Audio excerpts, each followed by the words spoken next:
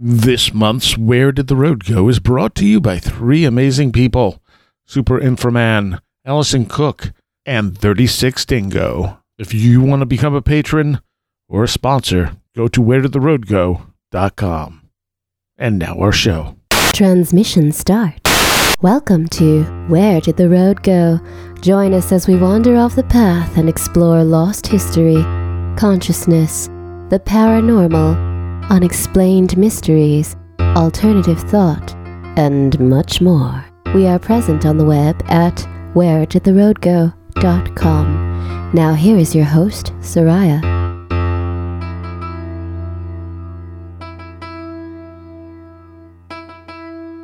Welcome to this edition of Where Did the Road Go? And tonight we have Mr. Red Pill Junkie. Buenas noches. And Super Inframan. Hello, hello. Also known as Saxon. Also known as Saxon, but not the band. Dressed in denim and leather.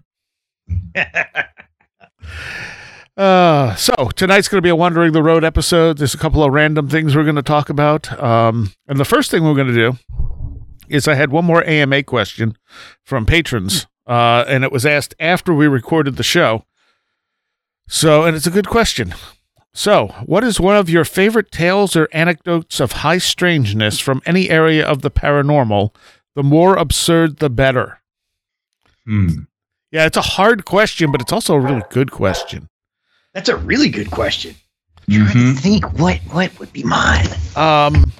Some of mine are probably some listener stories, like the people who saw like cartoon characters. Yes. You know, like Bugs Bunny peeping its head over the back fence, or this what was it? They were walking along, they looked back and they saw like the Scooby-Doo gang or something. And then turned and looked again and saw aliens, or then turned and looked again and saw people, and they were like, what is happening? You know, along those lines, the ones that fascinate me like that too are like where people see their toys get up at night, you know, when they were little, and like put on shows for them. Yep.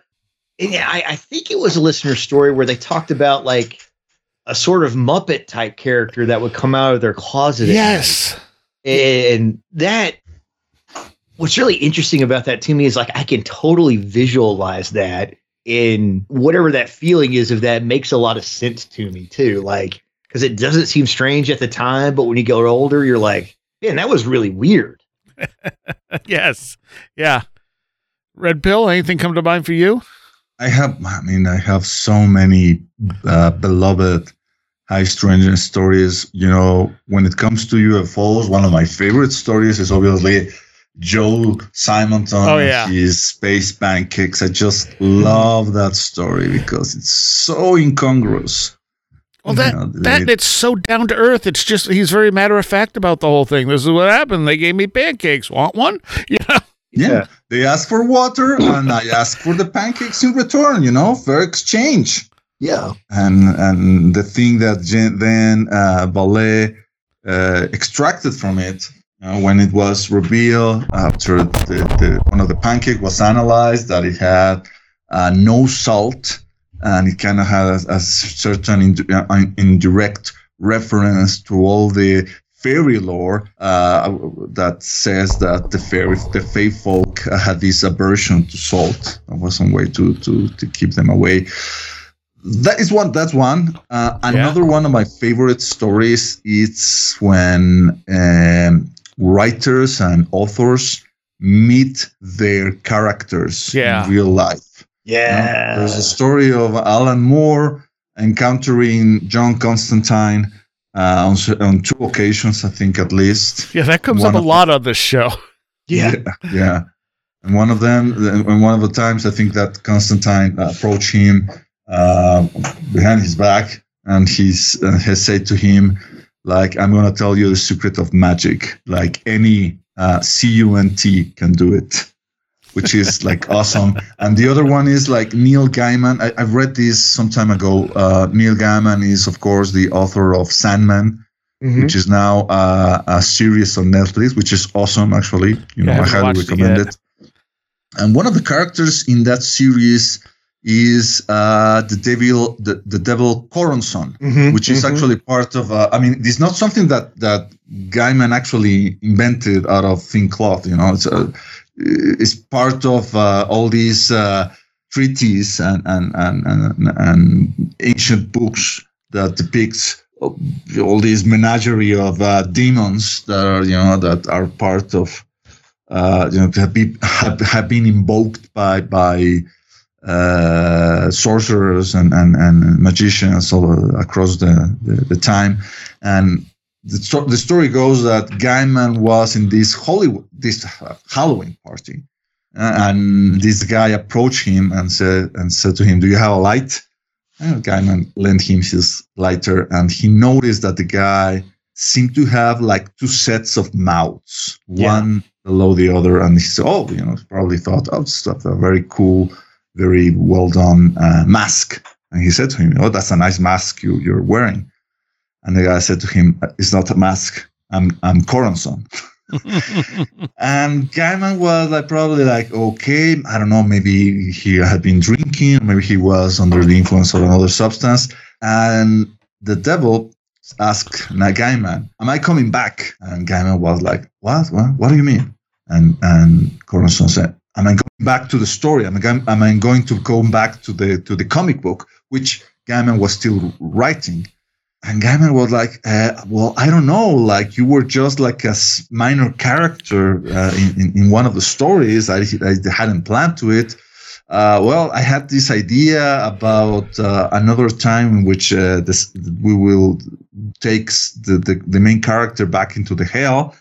And the devil said to Gaiman, "Okay, that's when I'm going to come back. So people will not forget about me. You will do this for, don't forget." And Gaiman was like, "Okay." That stuff is awesome. And that story, that particular one, is retold somewhere, and I can't remember the location, but I've got it posted on my Instagram account where someone illustrated it. Yes. Yeah. And that one is probably my favorite one of those encounters. Two of the other people who worked on Constantine after more recently also have ran into him, which is really interesting that's a recurring event. It wasn't something that's just happening to Moore. Almost like there's a Tulpa. Yeah. And then, of course, exactly. Like Corazon saying, "So people won't forget about me." It's kind of that same thing, right?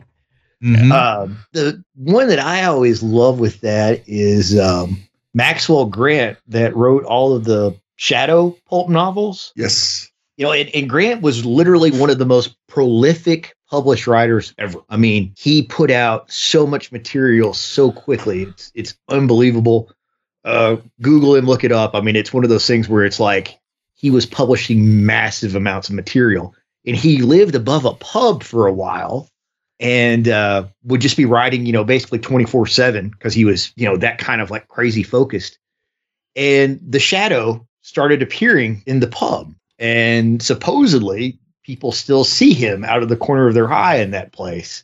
And you can imagine, this guy putting so much intention and being so focused all the time on this character, sort of generating, the tulpa of the Shadow in that place where he worked. Just fascinating stuff. Mm-hmm. One story I want to throw in with this too, that I always like to go back to is, y'all know Sam, the Sandown clown? I don't know that. It was a really weird alien encounter, maybe. The entity in it looks kind of like a clown, though. And it was a group of kids that ran into him.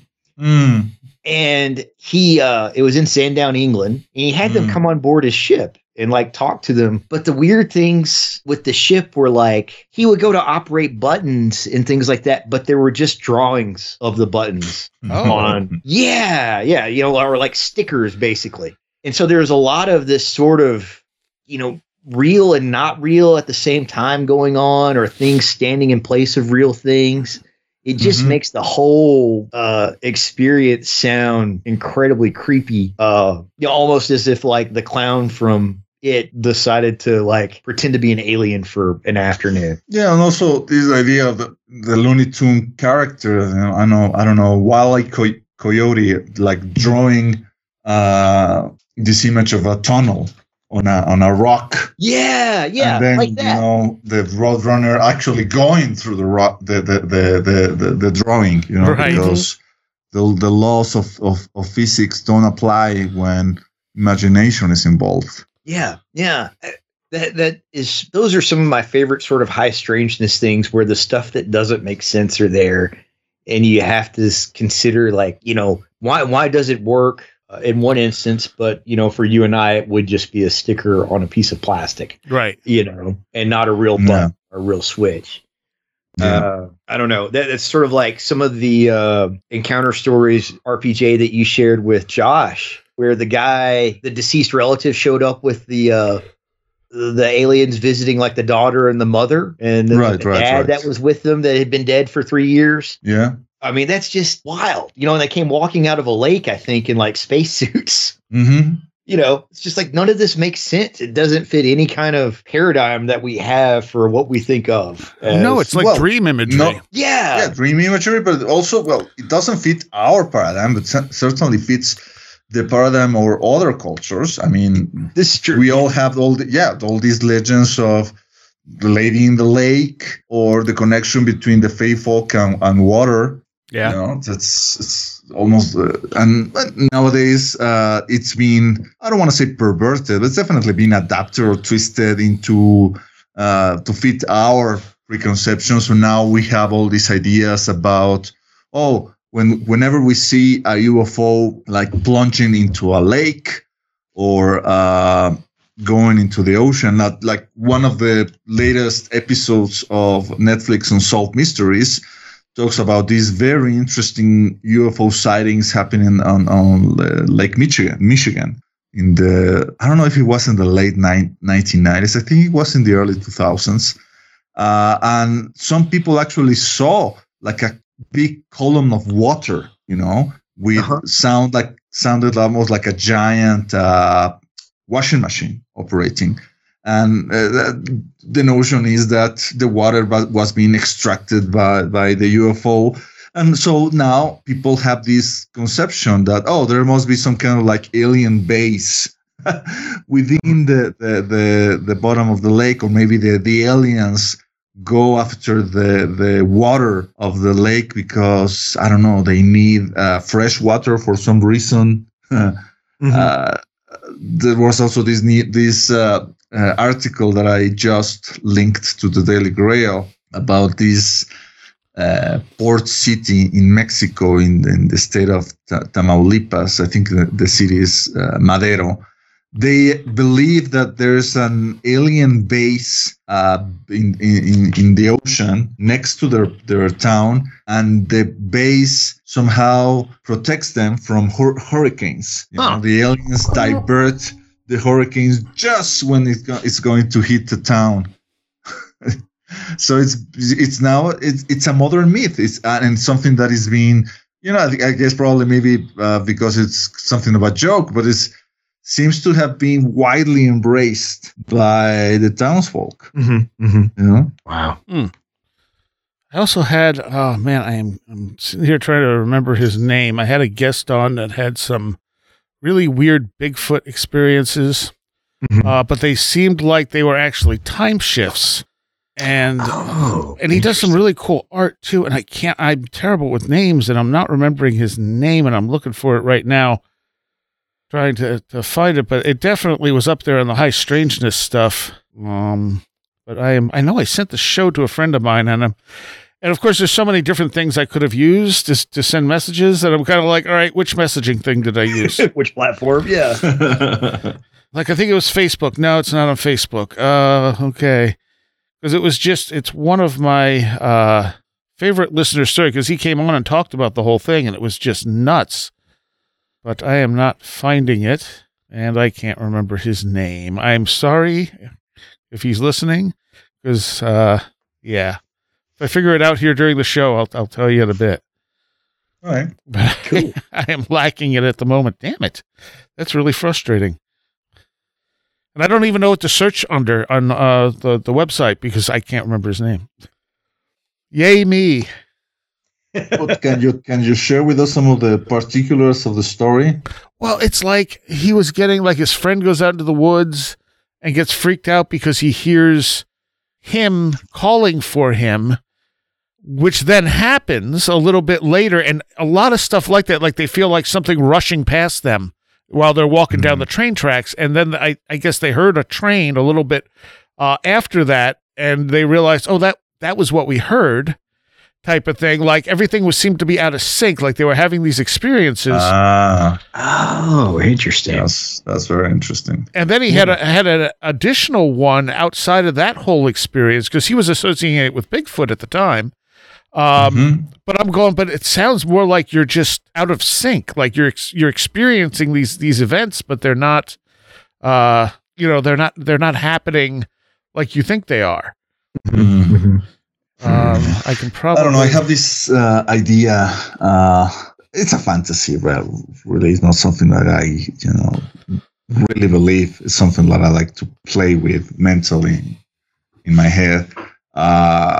Taking seriously for a minute all the story of Lazar, that Bob Lazar, and the idea that maybe there's someone who has one of these flying saucers in a hangar somewhere, and maybe once in a while they'll try to turn on the machine, but every time they turn on the machine, like the fabric of reality gets distorted, like, okay, let's make a taste for the turning the machine. Oh my God, 9/11 happened. Okay.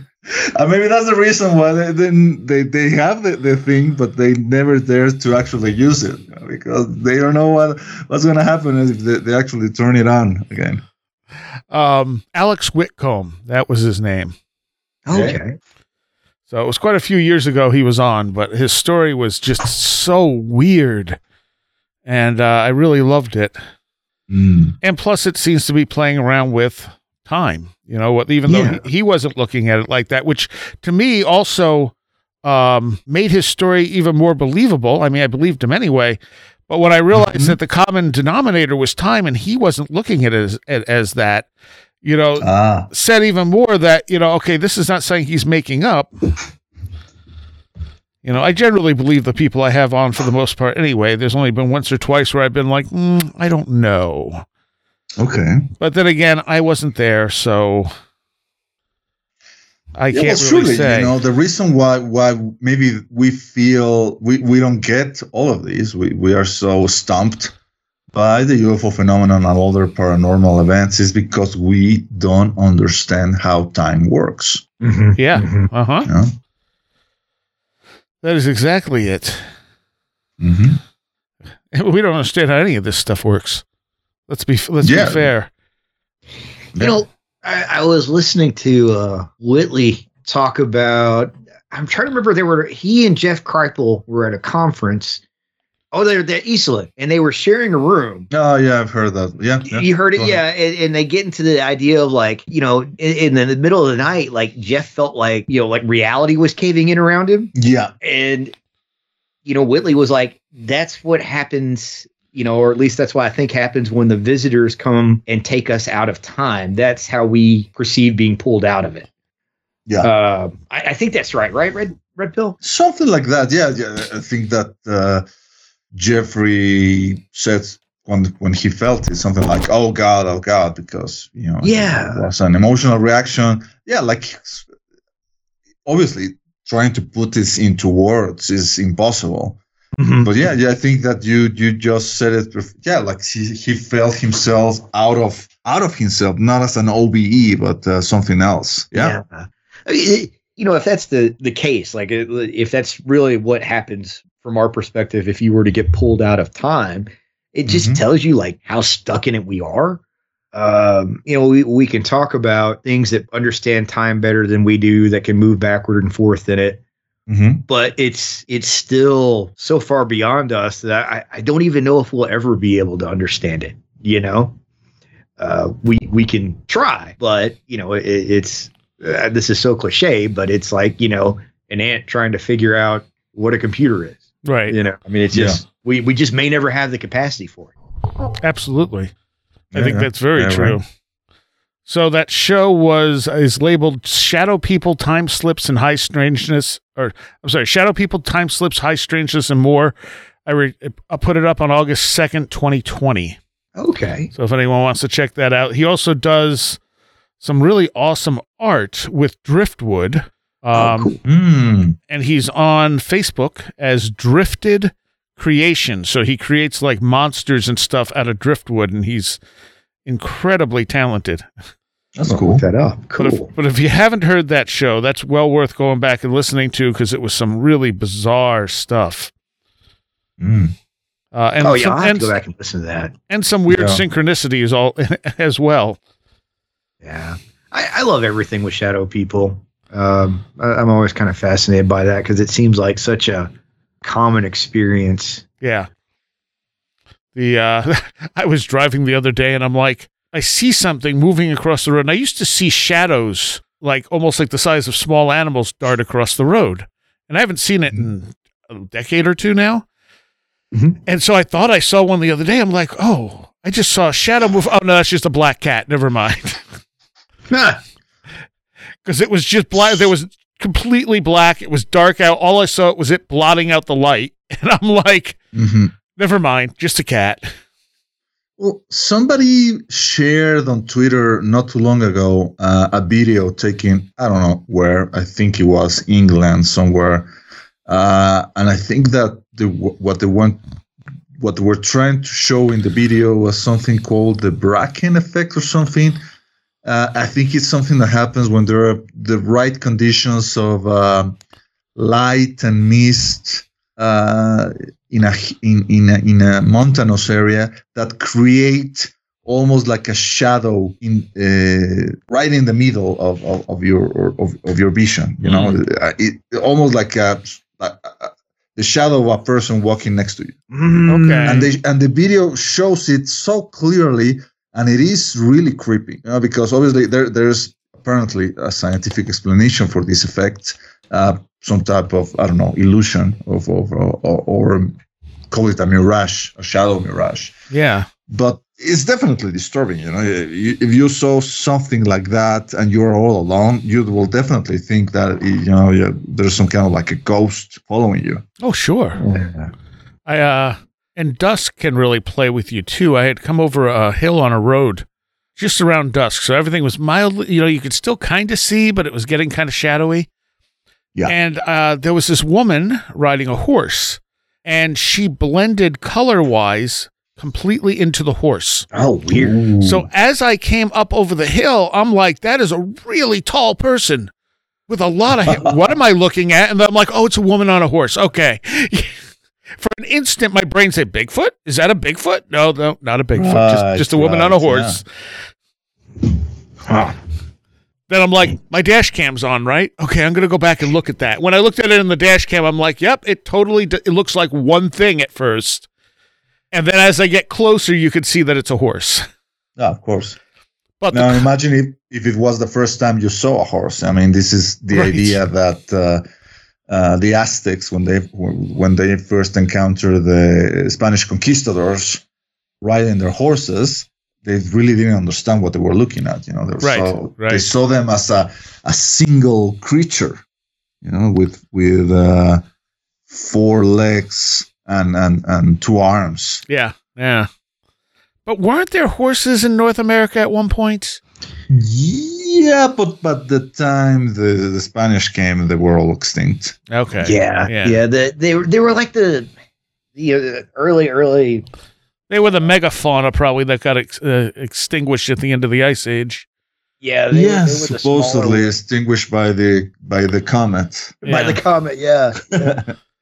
Well, it was the meltdown. See, I think there's two events there. I think there's the comet that caused the Younger Dryas and some kind of plasma event that melted the ice very quickly. I think that Graham Hancock now is talking about two comet strikes. Oh, Yes, I think he has been for a while. But Mhm. there's also evidence of plasma. That's why I go with the second one being a plasma thing. Because the Okay. secondary comet strike would just cause, I would think, another nuclear winter type situation. yeah. Presumably, or I don't know, depending, I guess, where it struck. Yeah. I don't know. Shock goes with it being an outburst from the sun, which, I mean, what's interesting to me is the fact that you have all these ancient cultures who have glyphs that are plasma formations. Right. And you have numerous cultures around the world that all have these same exact glyphs, which means they saw these things, which means there was some kind of massive plasma outburst, and the only ones they didn't record are the ones that would have killed them to see. Yeah. Because there's like 6 that if you saw them in real life, like from a solar outburst, you would be dead as soon as you saw them. Yeah.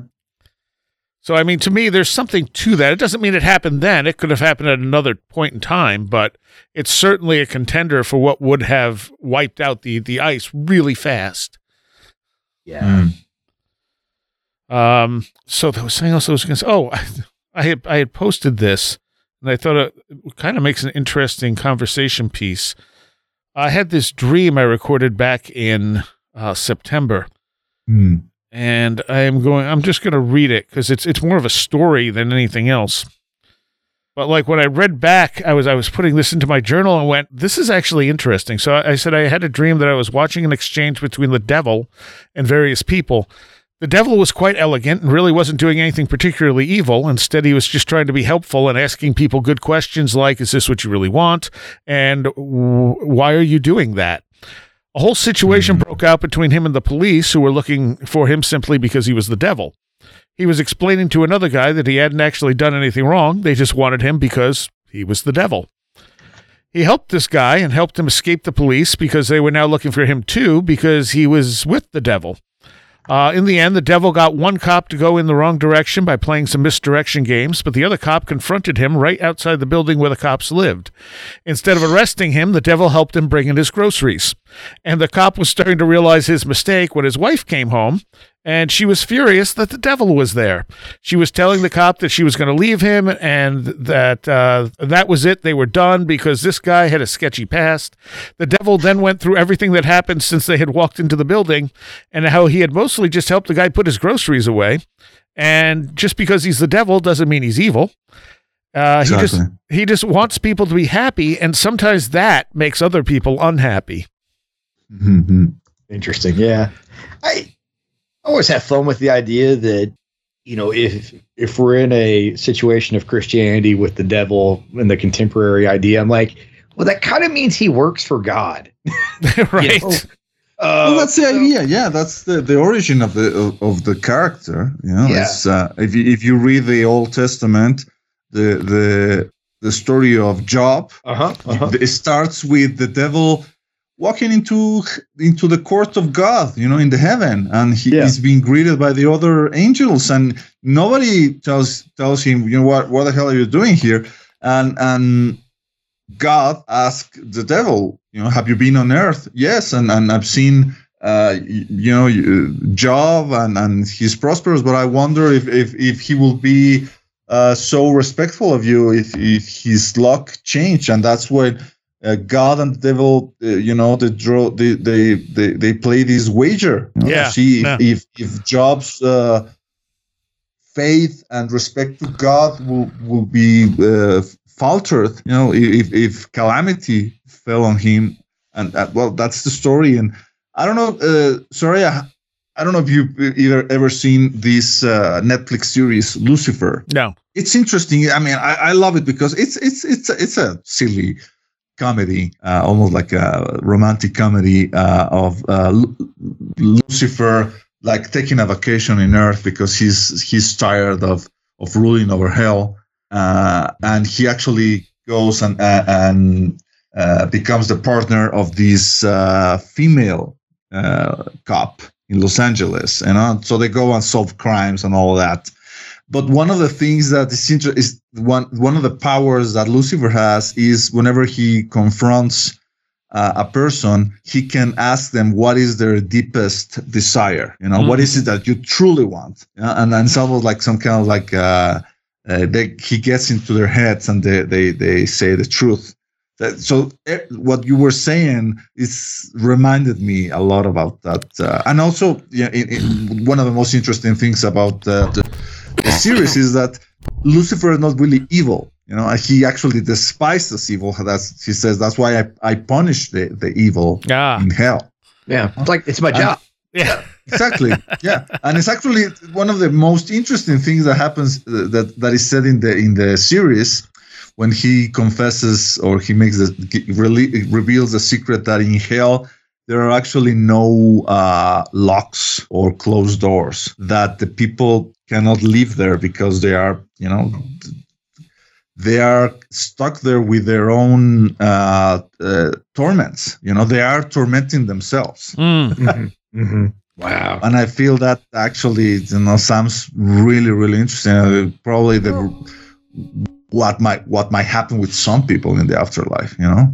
Oh, absolutely. What I found interesting about the dream, though, too, is that, here's the devil just asking people good questions. And a lot of times that's frowned upon in our society. You're not supposed to question things. You're supposed to just do what you're told. Yeah. Well, and that's kind of like the devil's advocate, right? It's a way of you need people to play the devil's advocate, but it's kind of derogatory because it's putting this sense of you're being a burden for asking questions. That might be controversial or whatever. Yeah. Or questioning tradition or anything like that. Yeah. I was watching this episode of New Thinking Aloud on YouTube, and there was this guest. I guess he was analyzing evil characters in fiction, and he said that the number one commonality in most evil characters is that they are trying to deprive people from their freedom. Right. They are suppressors of freedom. But the one major exception to this rule is the devil himself, because in the story of the the Old Testament, the story of Adam and Eve, it is the devil, the one that is trying to coax Eve to exert her free will. Because it is God in this reading of the story, the one that is preventing Adam and Eve to know the difference between good and evil, and thus preventing them to exert their free will to choose between the two of them. Yeah. Do the Gnostics add on to that? Am I thinking right? It's the Gnostics that get into, the devil is kind of the good guy. He's the good guy. Physical reality is made by the demiurge. Yeah. And he's trying to elevate, the serpent to, the people there to, a higher place because, God wants them controlled. Right. Or the demiurge does, excuse me. Yeah. Yeah. I also thought the last line, I didn't actually remember this dream at all. I thought the last line was interesting that, what was it there? About how, making people happy makes other people unhappy. Yeah. He just wants people to be happy, and sometimes that makes other people unhappy. And that's really true. I mean, there are people out there who are extremely unhappy if other people, especially certain other people are happy. Sure. Yeah. Even though it doesn't affect them directly. Yeah. There was a Joseph Campbell quote about that too, where he talked about everything is evil for somebody. True. I think that's right. So just by virtue of you being happy could hurt somebody else. Well, I don't know. I mean, is happiness a zero-sum game? It shouldn't be. Then I'm not sure. I mean, you will say, okay, not because I want to get into politics here, but you will say, so-and-so is a billionaire, and therefore, he's happier than the rest of us. And I'm not sure that's true. No. I actually think that those guys are more miserable than the rest of us, and that's why they have this craving to keep accumulating wealth, because they think that they have this delusion that will actually make them feel better about themselves. But then it's never the case. And how many rich actors and musicians have committed suicide? Yeah, it's not the money, I mean, certainly having enough money to get by where you're not struggling is a plus. Yeah. Definitely. But Yeah. For sure. at the same time, it's not the be all and end all of existence. And when it becomes the be all and end all of existence for you, I think you're just kind of empty. Mm-hmm. Yeah. Mm-hmm. I agree. It's like, unfortunately, money's necessary. I mean, we can't really survive easily without it. Yeah. But like you could be homeless. It's not necessarily good for you health wise. So I mean, ideally, you want to be able to live comfortably, make enough money to live comfortably, and still have time to actually live your life and do things that make you actually happy. Yeah. Well, then, okay, then we go into the particulars of what is comfort. I mean, maybe someone to have hot water and a roof over their heads, and have enough food in the fridge. That is enough comfort for them to feel secure and to go about to pursue their passions and to cultivate meaningful personal relationships. But other people say, no, I won't be comfortable until I have, like, I don't know, $50,000 sports car. Right. Yeah. My requirement would be Wi-Fi. Like I can go live off the grid, but I'm gonna have Wi-Fi. What would you prefer? Would you prefer to have Wi-Fi, or would you prefer to be on a cabin with 50,000 books? Ooh. Wi-Fi, because there's more than 50,000 books on the internet. Yeah. And are you going to read more than 50,000 books in your lifetime? Nope. So here's the caveat I would put in this is, how quickly can I find what I'm trying to look up or read about? And I would, because we're talking about money, I would want the internet of 20 years ago before everything was monetized. Yeah, but then again, why do you need the speed to? It's because I need to find what I'm looking for quickly. Yes. RPG. Why are you in such a hurry? I need instant satisfaction. But no, you're right. I mean, there is a really interesting satisfaction of taking your time and going through things. And we've talked about physical media on the show some, and making sure that you get things in physical media, whether it's a book or a TV show or whatever. I buy a lot of stuff digitally because I read in bed at night, and that is dim enough that I don't, wake up my wife. Yeah. But I don't remember what I read a lot of times when I read things digitally. Really? Yeah. I mean, I keep the general gist of it, but if I read something in a physical format, it sticks with me. The specifics stand out much more, if that makes sense. Interesting. Yeah. And I don't know if I've just taught myself to scan things and I'm just stuck there now with, things on an iPhone screen or what have you. Right. Yeah. I think the problem though, too, with people who have too much money is that they get stuck on that being their happiness. Yeah. Because they were in that illusion, or they've been raised to believe this is what makes you superior. This is what makes you happy. Yeah. Sure. Yeah. They were taught that they needed to win the game. Yeah. But they were not taught what to do once they won the game. Yeah. What comes next, and that's when they find despair, and that's when they get into cheating their wives or whatever. 100 years ago, that's why all these bored noblemen in England were joining the Golden Dawn on all these other secret societies, because maybe now I can find some new interest in magic. Now I can find ways to smite my enemies instead of just winning them. Yeah. And when it comes, like you mentioned, someone needing to be happy by getting a $50,000 sports car or whatever, or $500,000 sports car, there's a level of balance. Like things, possessions inherently aren't bad. It's the overvaluation of those possessions. Yes. Yeah. It's like my friend Christopher Ryan, is the guy who has the podcast Tangential Speaking, and he also wrote the book Civilized to Death, which deals with all these things that we're talking about. He said in one of his podcasts that $100 bottle of wine tastes just as good as a $5,000 bottle of wine. Right. You know, and if you actually need to buy the $5,000 bottle of wine just to, you know, to enjoy wine. You really don't know really what you're doing. You know. Yeah. You're a little lost at that point. Yeah, exactly. I met a guy years ago that I still see occasionally, and I'm not going to give out any specific details of him or anything like that. But he has a particular historic actor that he loves, and he has more money than anybody I've met otherwise.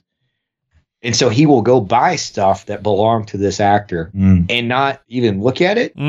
He puts it in storage. Oh. And you know, it's just the acquiring, and it's sort of like, Yeah.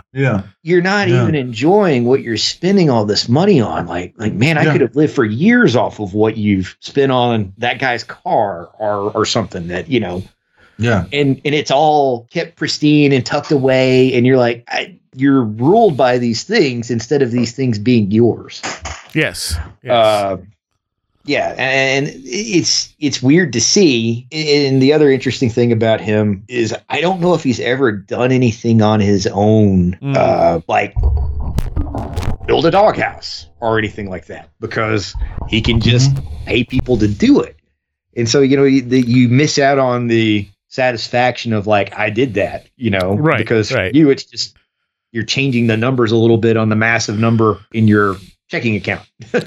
Or whatever. There's definitely things I prefer to do myself for the satisfaction of figuring it out and seeing, like, am I capable of doing this? But then there's other things where I'm like, I wish I could just pay someone to do this. Oh, yeah. Yeah, I'm like that. Paying for convenience is a good thing. I totally get exactly. that too. For sure. Yeah. I mean, I don't want to fix my AC or anything like that. I've tried. It was a mistake. Yeah. I don't feel my masculinity bruised if I don't know how to fix something in my car, or if I don't go and use my hammer. I say, well, maybe I can just pay someone, you know, to do this, so I can just relax and read a book. So here's my fixing my AC story. Okay. So I had in-wall unit, and I went to turn it on, and it's just over the winter, it just got black with mold inside it. Wow. And I'm like, oh, well, that's going to have to go. So I'm going to have to open this up and see if I can get to all that. And they're literally styrofoam inside. Mm-hmm. And that's where all the mold was. So I had to open it up, cut the tape. So I took it outside, cut the tape, got the whole thing apart, cleaned all the mold out. As I'm doing this and spraying bleach on it, a storm is coming in. And I'm going, oh, good. So I'm like blowing the bleach. The bleach is hitting me in the face. I'm like, oh, that's probably not a good thing. Okay. And I'm like rushing, trying to get this thing clean so I can get it back in the window before this thunderstorm hits. And the thing, of course, doesn't want to go back together, because air conditioners are one of those things that once you take them apart, they don't quite fit right again.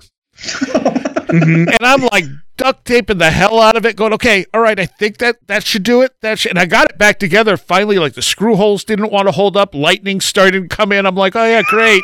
And I get it back in the window just in time before it was already raining, but then the torrential downpour hit just as I got it in the window and got everything sealed up, and then it worked, and it's been fine ever since. Okay. Awesome. And I'm like, so that was an experience. Okay. But tell me you were at least using goggles or something to protect yourself. Of course not. Why would I have done that? Dios mío. I didn't expect it to spray me in the face. It was one of those things where as I'm spraying, the wind suddenly picks up, and I'm like, oh, that was bleach in my face. Okay, cool. Válgame Dios. It's like, yep, tastes like bleach. All right, great. Jesus. I mean, it was diluted. It was like one of those sprays. It wasn't pure bleach, luckily. Yeah. I did go in right away and wash my eyes out just to be sure. Yeah. Like, it burns. Oh, well. So yeah, air conditioning. But yes, I would rather not do that again. But hey, I did it. You did do it. Yeah, sure. I fixed it, because otherwise I was going to have to buy a new air conditioner, and I didn't really want to do that. And I still have it to this day. It still works. Well, I mean, that works then. I mean, there's nothing better than when you actually repair something and it turns out to be reliable and lasts. Exactly. You're like, I didn't have to fix that again. Thank goodness. Like, all right. Yeah. Because that's one of the first reasons I get somebody else to work on my car. Like, yeah, I know how to change oil. I used to do that in college, but you know what? I'll let somebody else work on my car because they're an expert at it and I'm not. Right. That's the other thing. I have friends who know how to do stuff, who are experts at it, and I'd be like, I could do this.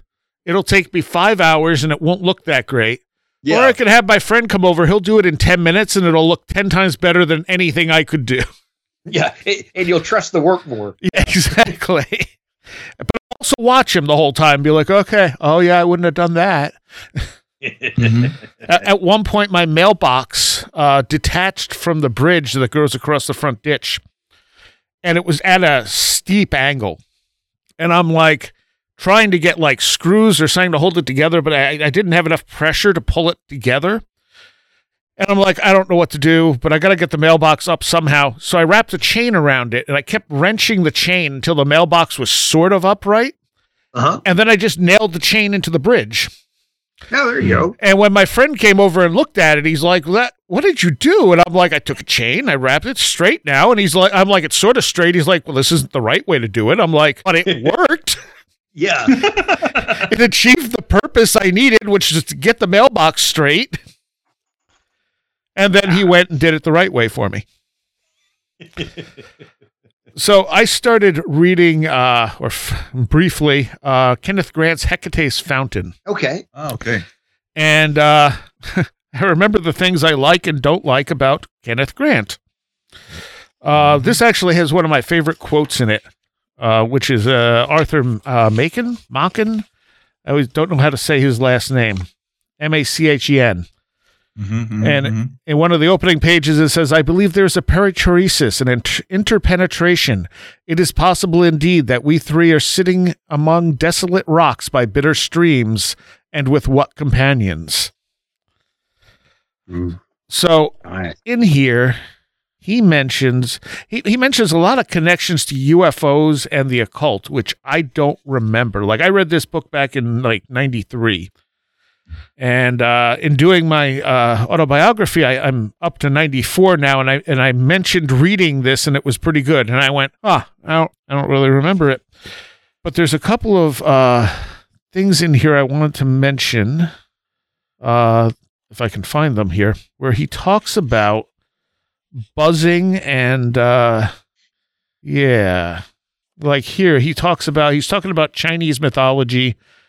A spirit similar to the Chin San Ku appears in the form of a toad or frog. Both are batrachian, and the Ophidian forms are familiar to sorcerers as totems of the deep ones and of the great old ones. And this is the stuff I don't like, that he's constantly pushing Lovecraft stuff in there.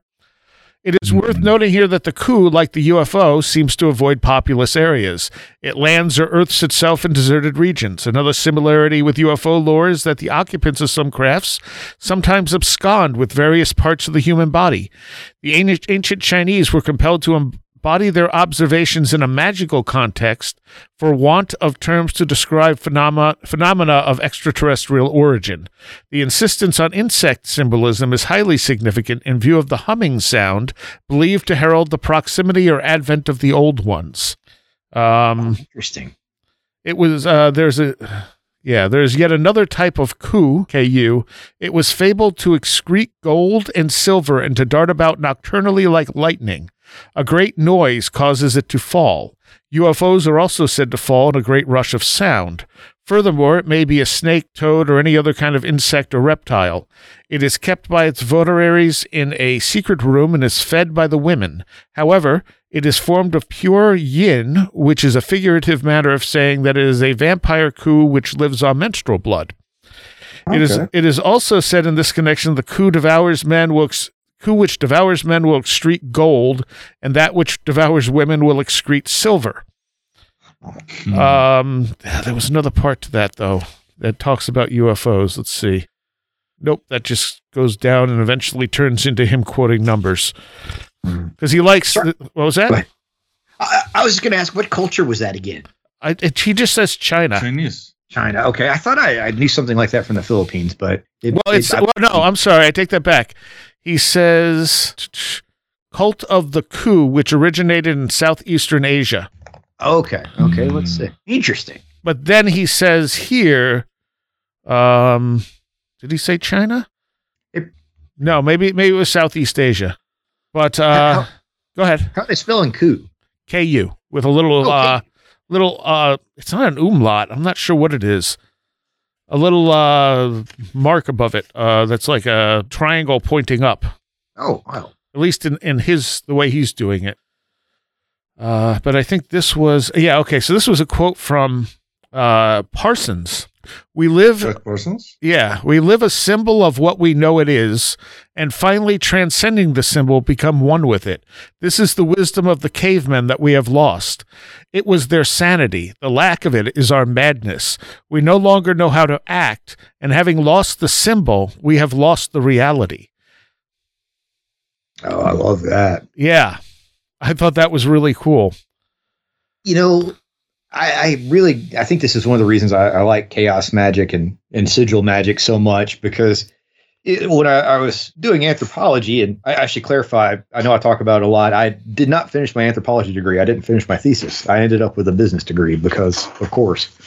But, you know, when you start looking at language and how it influences the mind, and you also think about developing language, you know, it starts with symbols, and even our concept of like time is related to how we write. There are certain languages that don't really have tenses to them. And there's even ones like some of the Australian indigenous languages can kind of be, all the words can be arranged in just about any order you want, and the meaning is always still there. I mean, it's fascinating stuff. But it tells you how much symbol is ingrained into how we operate, how we think. It's kind of like the base code of, you know, our intelligence. And so it makes perfect sense to me that symbols have power, more so than a word in a lot of ways. Yes, absolutely. Yeah, Terence McKenna used to say that the world was not made out of atoms. Was made out of stories. Ah, nice. You know, and that's definitely true. And I once wrote something, trying to find it here, about how the movie Arrival, you know, was so great because it talked about how, you know, it was this alien language that changed your perception of time. Yeah. You know, wow. Because reality is a lot more fluid than we realize. And there's actually a Native American language, trying to find it, that actually has a different way in which they use or how they approach the subject of time. So the language really changes that perfect perception in people. Mm-hmm, mm-hmm. You know, that's so obviously. I guess one way it will be interesting, you know, I don't know if it's ever been done, how one could analyze a culture by the way or the lack of the scarcity of language or the scarcity that their language shows when trying to describe things. Like, you know, there's a typical idea that Eskimos or I don't know what's the politically correct way to talk about this. The people living in Inuit. The Inuits, exactly. Yeah. They have like, I don't know, they say like 50 different words for snow. Right. And in ancient Egypt, I think there's like 4 or 5 different words for describing different aspects of the soul. Mm-hmm. Right. There's the Ka and there's the Ba. And there are other words that describe different aspects, like, I don't know, the astral body and the life force of the body or whatever. And meanwhile, and this is something that our friend Joshua Cutchin tried to approach in his latest book, Ecology of Souls. Our culture only has one word for describing like what remains of the person once the body is no longer functioning, which is soul. It's okay. It's almost like trying to go into the ocean and saying that all the creatures that are living in the ocean, you use just one word: fish. You see an octopus, that's a fish. You see a whale, that's a fish.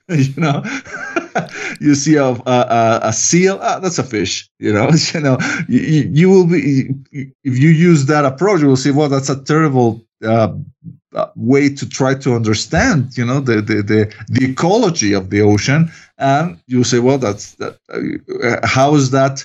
We are trying to understand the ecology of the afterlife using just one word: soul. Well, it's also how acquainted you are with something, So to be an Inuit, and I don't think they actually have 50 different words for snow, but they have 50 different designations or something that indicate snow. It's not so much just, that's this type, but there's something else to it. It's more complicated than that. But still, your point holds that because they're dealing with that on a regular basis, they're going to evolve more precise language to describe it. Yeah. Some of the different languages that linguists have looked at in anthropology, depending on where they live, say like you were in the rainforest in the Amazon, there might be a lot more words that describe different shades of green. Because there's so much green, and they can look at those things and actually see the different shades, but you or I would probably not be able to discern the differences, even if we knew what the words were, right? Because we didn't grow up with that approach. And I'm always kind of fascinated by that because it tells you how much language programs are perceptions. Yeah, there's even this conception that apparently, some scholars say that in the time of the ancient Greeks, they didn't see the color blue. You read the Homer poems about the Iliad and the Odyssey. There is not a description of the ocean the way that we will describe it, the blue ocean. No, they describe the ocean as having the color of wine, Oh, interesting. Wow. So people say, okay, so didn't the ancient Greeks actually perceive, colors the same way we did? Yeah, it's possible they didn't. It's possible they didn't, yeah. Let's take a quick break and we'll be right back. Check out wheredidtheroadgo.com. You will find an archive of every show, right back to the very first one that aired January 26, 2013. There's links to all of our social media, Discord, Facebook, the Facebook group, Twitter, YouTube. You can pick up merch at our store that is linked on the page. You can become a Patreon and get extra content every month for as little as $3 a month. You can leave a donation, go through blog entries, and you can contact us if you have stories you'd like to share for a future listener stories episode. Stories at wheredidtheroadgo.com is the place to send them. For general contact, it's contact@wheredidtheroadgo.com. And if you want to mail me something, you can do so at P.O. Box 444, Ovid, New York, 14521. I'd like to take a moment here to thank all of my Patreons, because without you, this show would not be what it is. And I want to give a special shout out to those of you pledging $10 or more: Allison Cook, Super Inframan, 36 Dingo, Chuck Shutters, Leanne Cherry, CJ, Tim, Andrew Nichols, Matthew Sproul, Christine, a blue second-gen MR2 drifting around a Japanese mountain, Patricia Giaquinta, Alex Whitcomb, American Rambler, Andrew Maines, Ann Witowski, Barbara Fisher, Beverly Williamson, Big Boy Lemona, Charles Davis, Charles in Florida, Land of the Crazy and Communicable, Christopher Ernst, Craig Cicernos, Billuminati, Craig Parmenter, Diane B., MTK, Eric Todd, J., James Lattimore, James Lindsay, Jim Pyre, John Bracken, Carla Mahoney, Kevin Schreck, Cool Kitty, Kristen L., Laser Printer Jam, Lauren McLean, Linz Jackson K., Luke Osborne, MJ Armstrong, Jim and Sophie, Mark Brady, Matt in Delaware, Oli Andre Olar, Patricia W., Paul Jeffries, Philosopher of Mirrors, Ray Benedetto, Riker and Stark, Ron Dupre, Sam Sharon, Stacy Sherwood, Tactical Therapist, Taylor Bell, Thunderboy, Tyler Glimstead, Verosh K., Vincent Trewell, Walker, Will Gebhard, Will Powell, Ren Collier, Stephen D., Amber Hall, and Craig Sagastumi. I thank all of you for the incredible support. You're listening to Where Did the Road Go? And I'm here with Red Pill Junkie and Super Inframan, a.k.a. Saxon. And we've been talking about stuff all over the board tonight, which is the best way to do a Wandering the Road episode, which is what this is. Yeah. So, we're talking about language and things like that and how it affects your perceptions. I've wondered about this sometimes in relation to high strangeness. Because, we say sometimes once you have an experience, it makes it easier for you to, you have more after that, I guess is what I'm trying to say. Right. I almost wonder if when you perceive a high strangeness event or whatever, it's breaking the language programming in your brain or freeing you from it some. So your perceptions aren't as defined by what you've been feeding it with language, your entire life, and lets you see a little bit more of what's going on beyond what your brain thinks you need to survive. Yeah. Sure. And that's very much it. Our perceptions are based partially on what we need to survive. Yeah. Exactly. But even in simple forms, like my same friend who helped me with the bridge when we were putting lights up in the performance studio, we were running them up through the ceiling. And I said, I tried to get that one into the beam, but I missed. And he's like, that's not a beam. I'm like, what do you mean it's not a beam? And he's like, that's I forget what they're called, like when the boards, when the beams go across the thing. He gave me the proper term for it. I'm like, right, a beam. And he's like, okay, what's that one over there? I'm like, also a beam. Yeah, exactly. And he's he's shaking his head. I'm like, look, to me, they're all beams. They're thick wood that I should drill things into as opposed to the sheetrock. Yeah. There are professions in which they are very particular about their terminology. Right. Sometimes because he does it. It's just Because he does it professionally. That was, those were important distinctions to him, but not to me. And plus, I had fun messing with him. Yeah, that's always fun. I love when you have two engineers next to each other and one of them goes, well, I'm an engineer and I think this, and the other guy goes, well, I'm an engineer and I think that. I'm usually like, okay, I'm gonna leave this conversation now.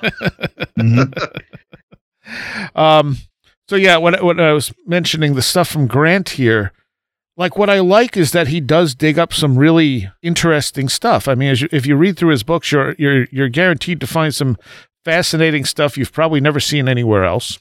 But then he just goes so much into trying to turn all this stuff into like making Lovecraft real. Okay. And I don't know, it just feels like it's forced.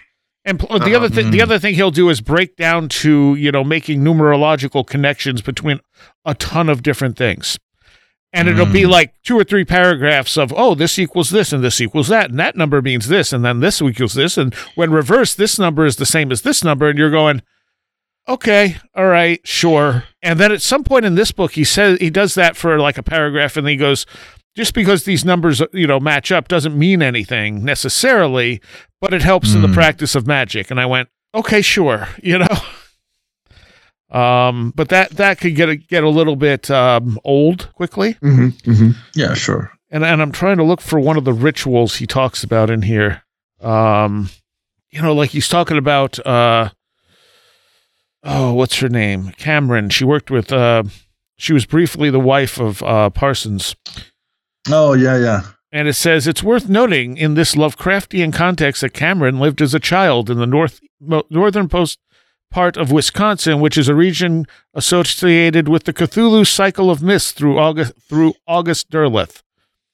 The region contains a lake which covers a gate to the Mauve Zone, which is what this is interesting. So the Mauve Zone, I didn't catch this the first time I read this, but it's like that zone, it's that area between our reality and imagination, where things are real but not real. Oh, cool. Is it MAAB or MAUVE?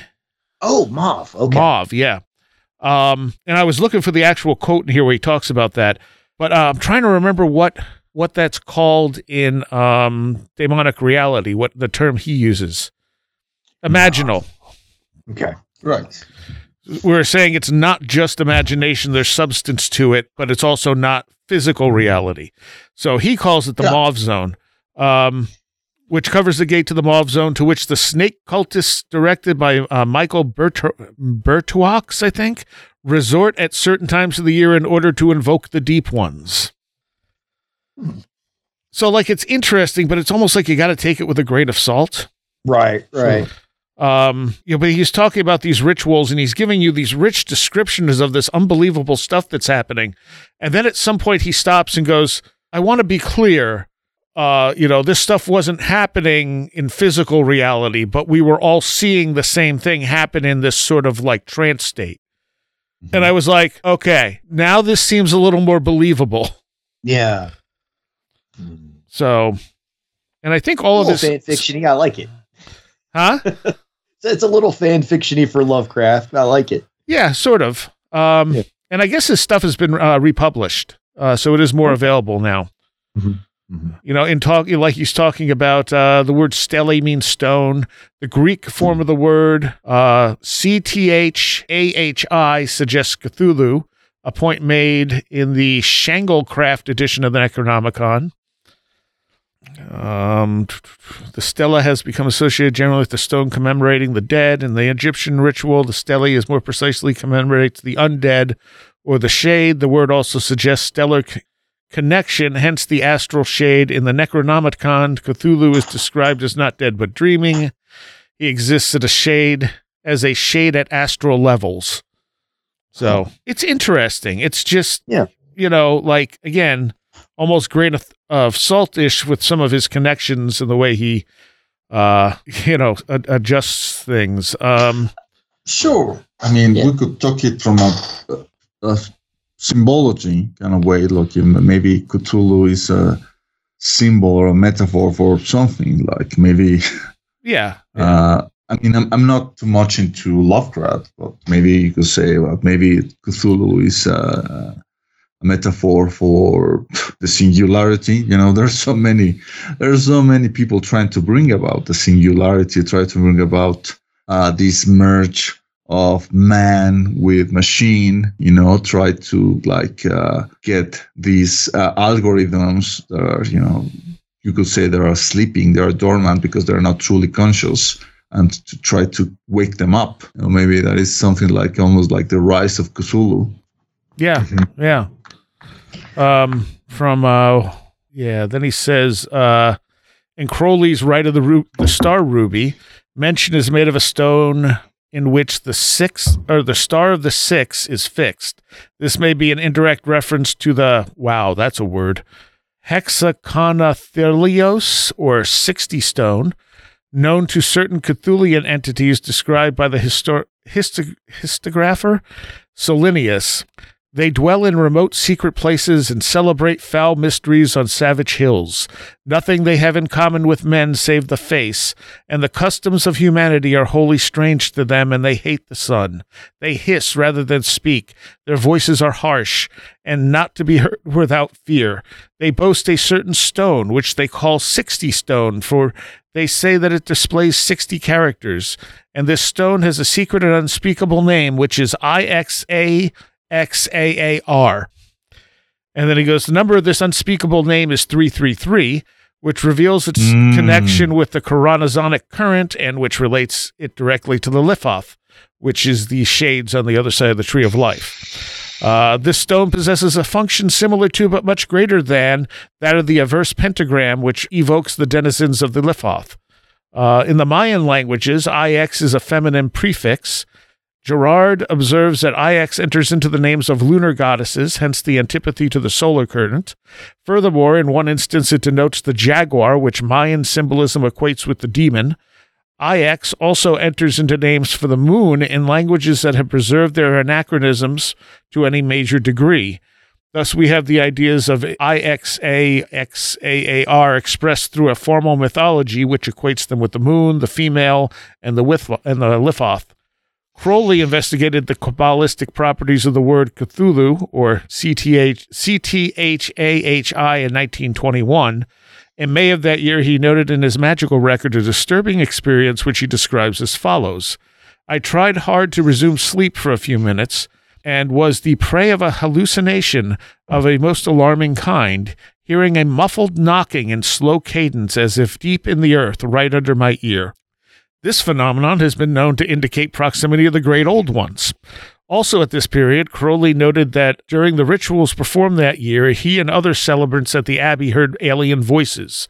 Maitland and I both heard during the Mantra to Pan tonight the voice of an other and not any of the human celebrants of the orgy.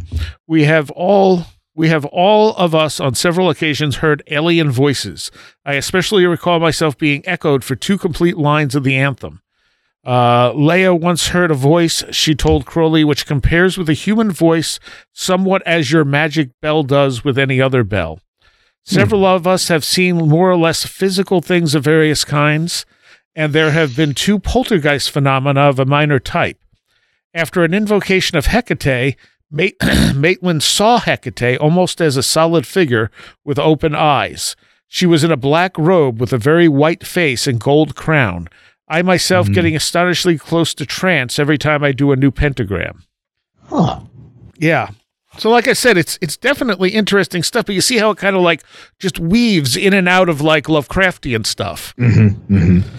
Like he just really wants to tie all this stuff into like one net of like magical otherworld. Yeah. But at the same time, there's some really interesting stuff in his books. Have either of you read his stuff at all? Not really. No, I've meant to actually. I have the book you're talking about, but I haven't read it. So what is the connection between this and, I don't know, the UFO phenomenon? He just occasionally brings UFOs into the picture. Like he shows like similarities, saying that some of these entities are what UFOs actually are. Sure. Okay. So he talks about particularly Lamb, which of course people have compared to a gray alien being, an extraterrestrial. In the beginning here, he says, with the publication of this volume, the wheel has come full circle. The Magical Revival contained a list of the names of certain entities mentioned in Crowley's Vel Legis, which I think was Book of the Law, were compared with those appearing in the Necronomicon, which latter, according to Lovecraft, was entirely a product of fantasy. More than a decade ago, in an article appearing in Man, Myth, and Magic, I suggested a common source for both of these books. The idea was taken up by various editors and compilers of grimoires, and no less than 4 versions of the Necronomicon have been since published.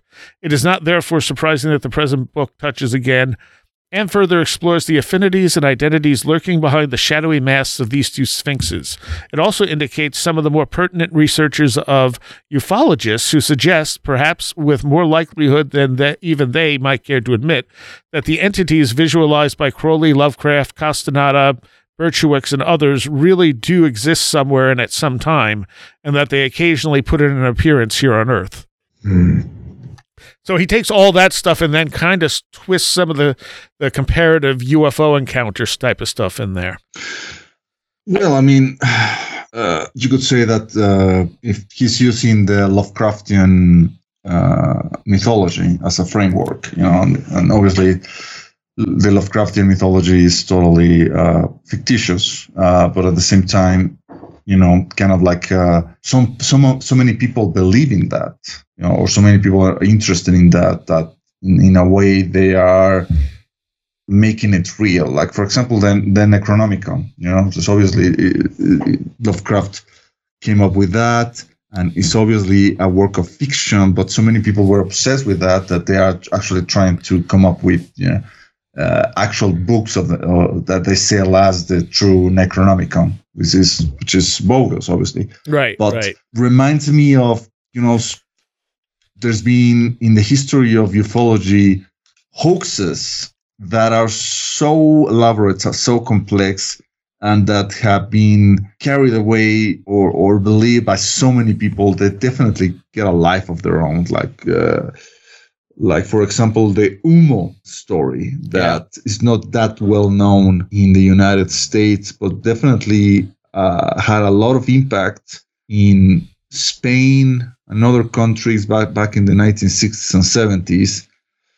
And it was totally fictitious, but you almost feel like the fiction leaped into reality when you see that there are actual cases like the Voronezh landing in, I want to say 1991 or 1990 in Russia or Soviet Union back then, in which a bunch of kids in a park saw these entities, like a giant with 3 eyes, right, and a little robot, and they actually saw the symbol, that was connected to these letters that were supposedly sent by these explorers or visitors from the planet Humo, and it was later revealed that the whole thing was a fabrication by this guy, Jose Luis Jordan Peña. This was kind of like sick bastard that lived in Spain, connected with a lot of weird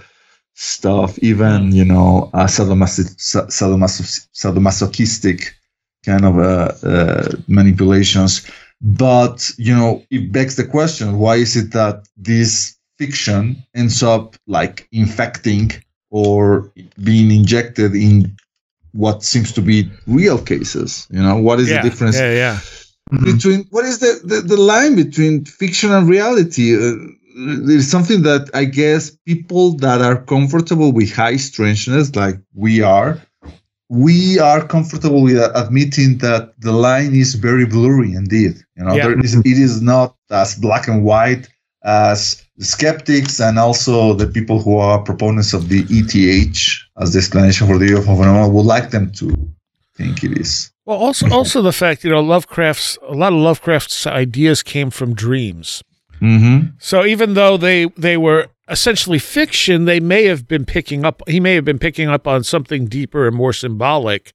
Yeah, he was tapping into something. Yeah. And even Castaneda, Castaneda's been valuable to both you and I, Red Pill. Yeah. A lot of, and it's been shown that he likely wasn't exactly having the experiences he said he was.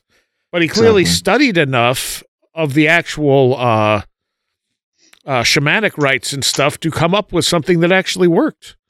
Yeah. So it is hard. And when you see like I think it's the first time power was taken out in a car by a UFO was actually in fiction. Yes. Oh, I didn't know that. Yeah, and then it happened in real life. Yeah, and I think the first time that the idea of a UFO causing a massive blackout in a city was depicted in a stage play. Okay, all right. What? Okay. Yeah, that it was like a message to humanity. And if we wrap back around to the beginning of this, where people were seeing and interacting with fictional characters that they created, it all kind of makes one nice big circle. Yeah. But it's even. Go ahead. No. Oh, I thought Red Pill. I thought Saxon was going to say something. Okay.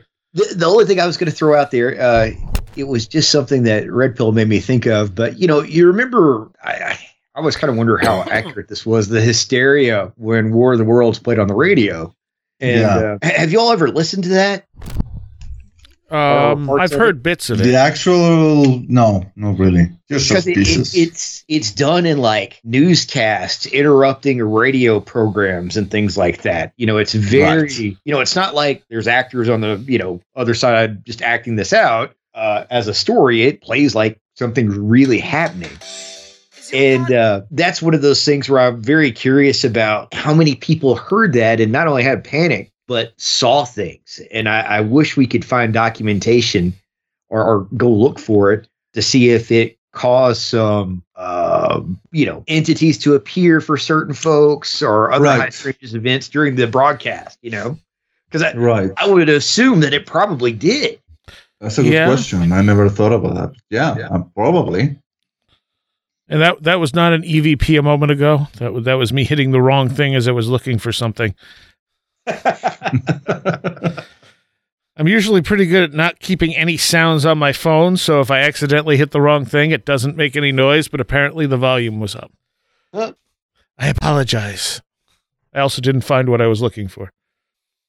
But we are out of time for right now. You guys stick around and do a Patreon? For sure. Yeah, sure. All right. So, Red Pill, where can people find you? Well, they can find me at the Daily Grail, dailygrail.com. They can find out all sorts of wonderful articles written by me or Greg Taylor or other contributors. You can also find my personal website, absurdbydesign.com, which is kind of like a gallery of the artwork that I've done over the years and other links to interviews such or roundtables such as this. And, I'm in the process of finishing the Ufology Tarot project. Yay! hopefully, knocking on wood, hopefully, within the next weeks, we will be able to announce that it's finished and we'll be in the process of printing and shipping the cards and the books to our wonderful Kickstarter backers. Awesome.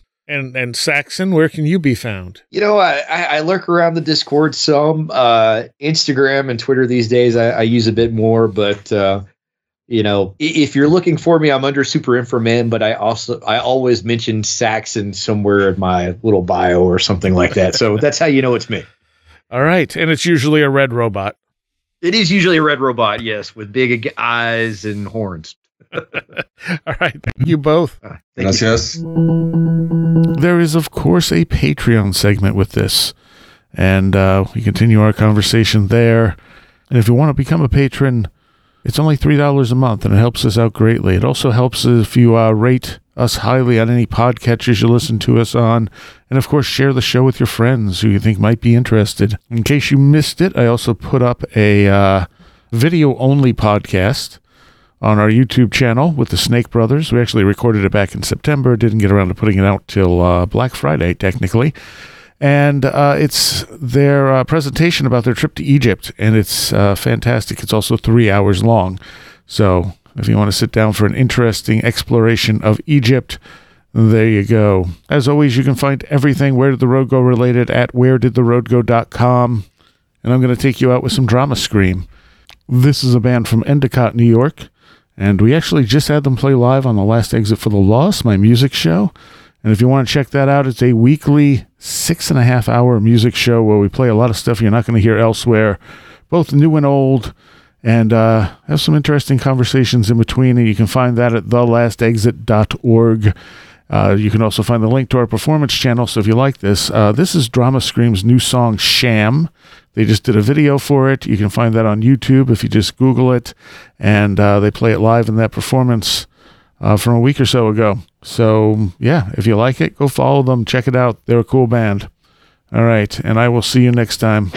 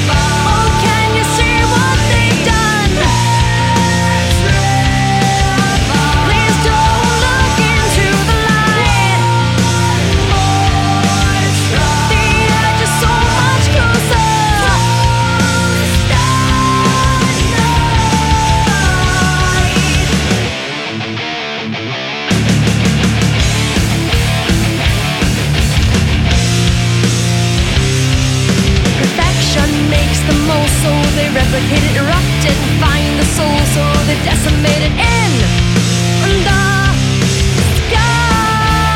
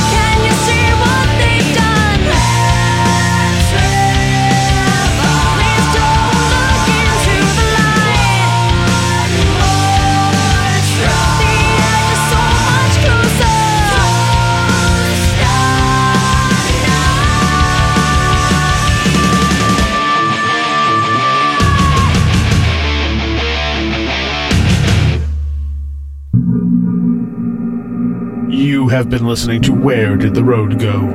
This show is made possible in part from our Patreons, and we thank you and everyone listening for helping us continue this exploration of the strange. You can always find everything Where Did the Road Go related at www.wheredidtheroadgo.com. And thank you so much for your support.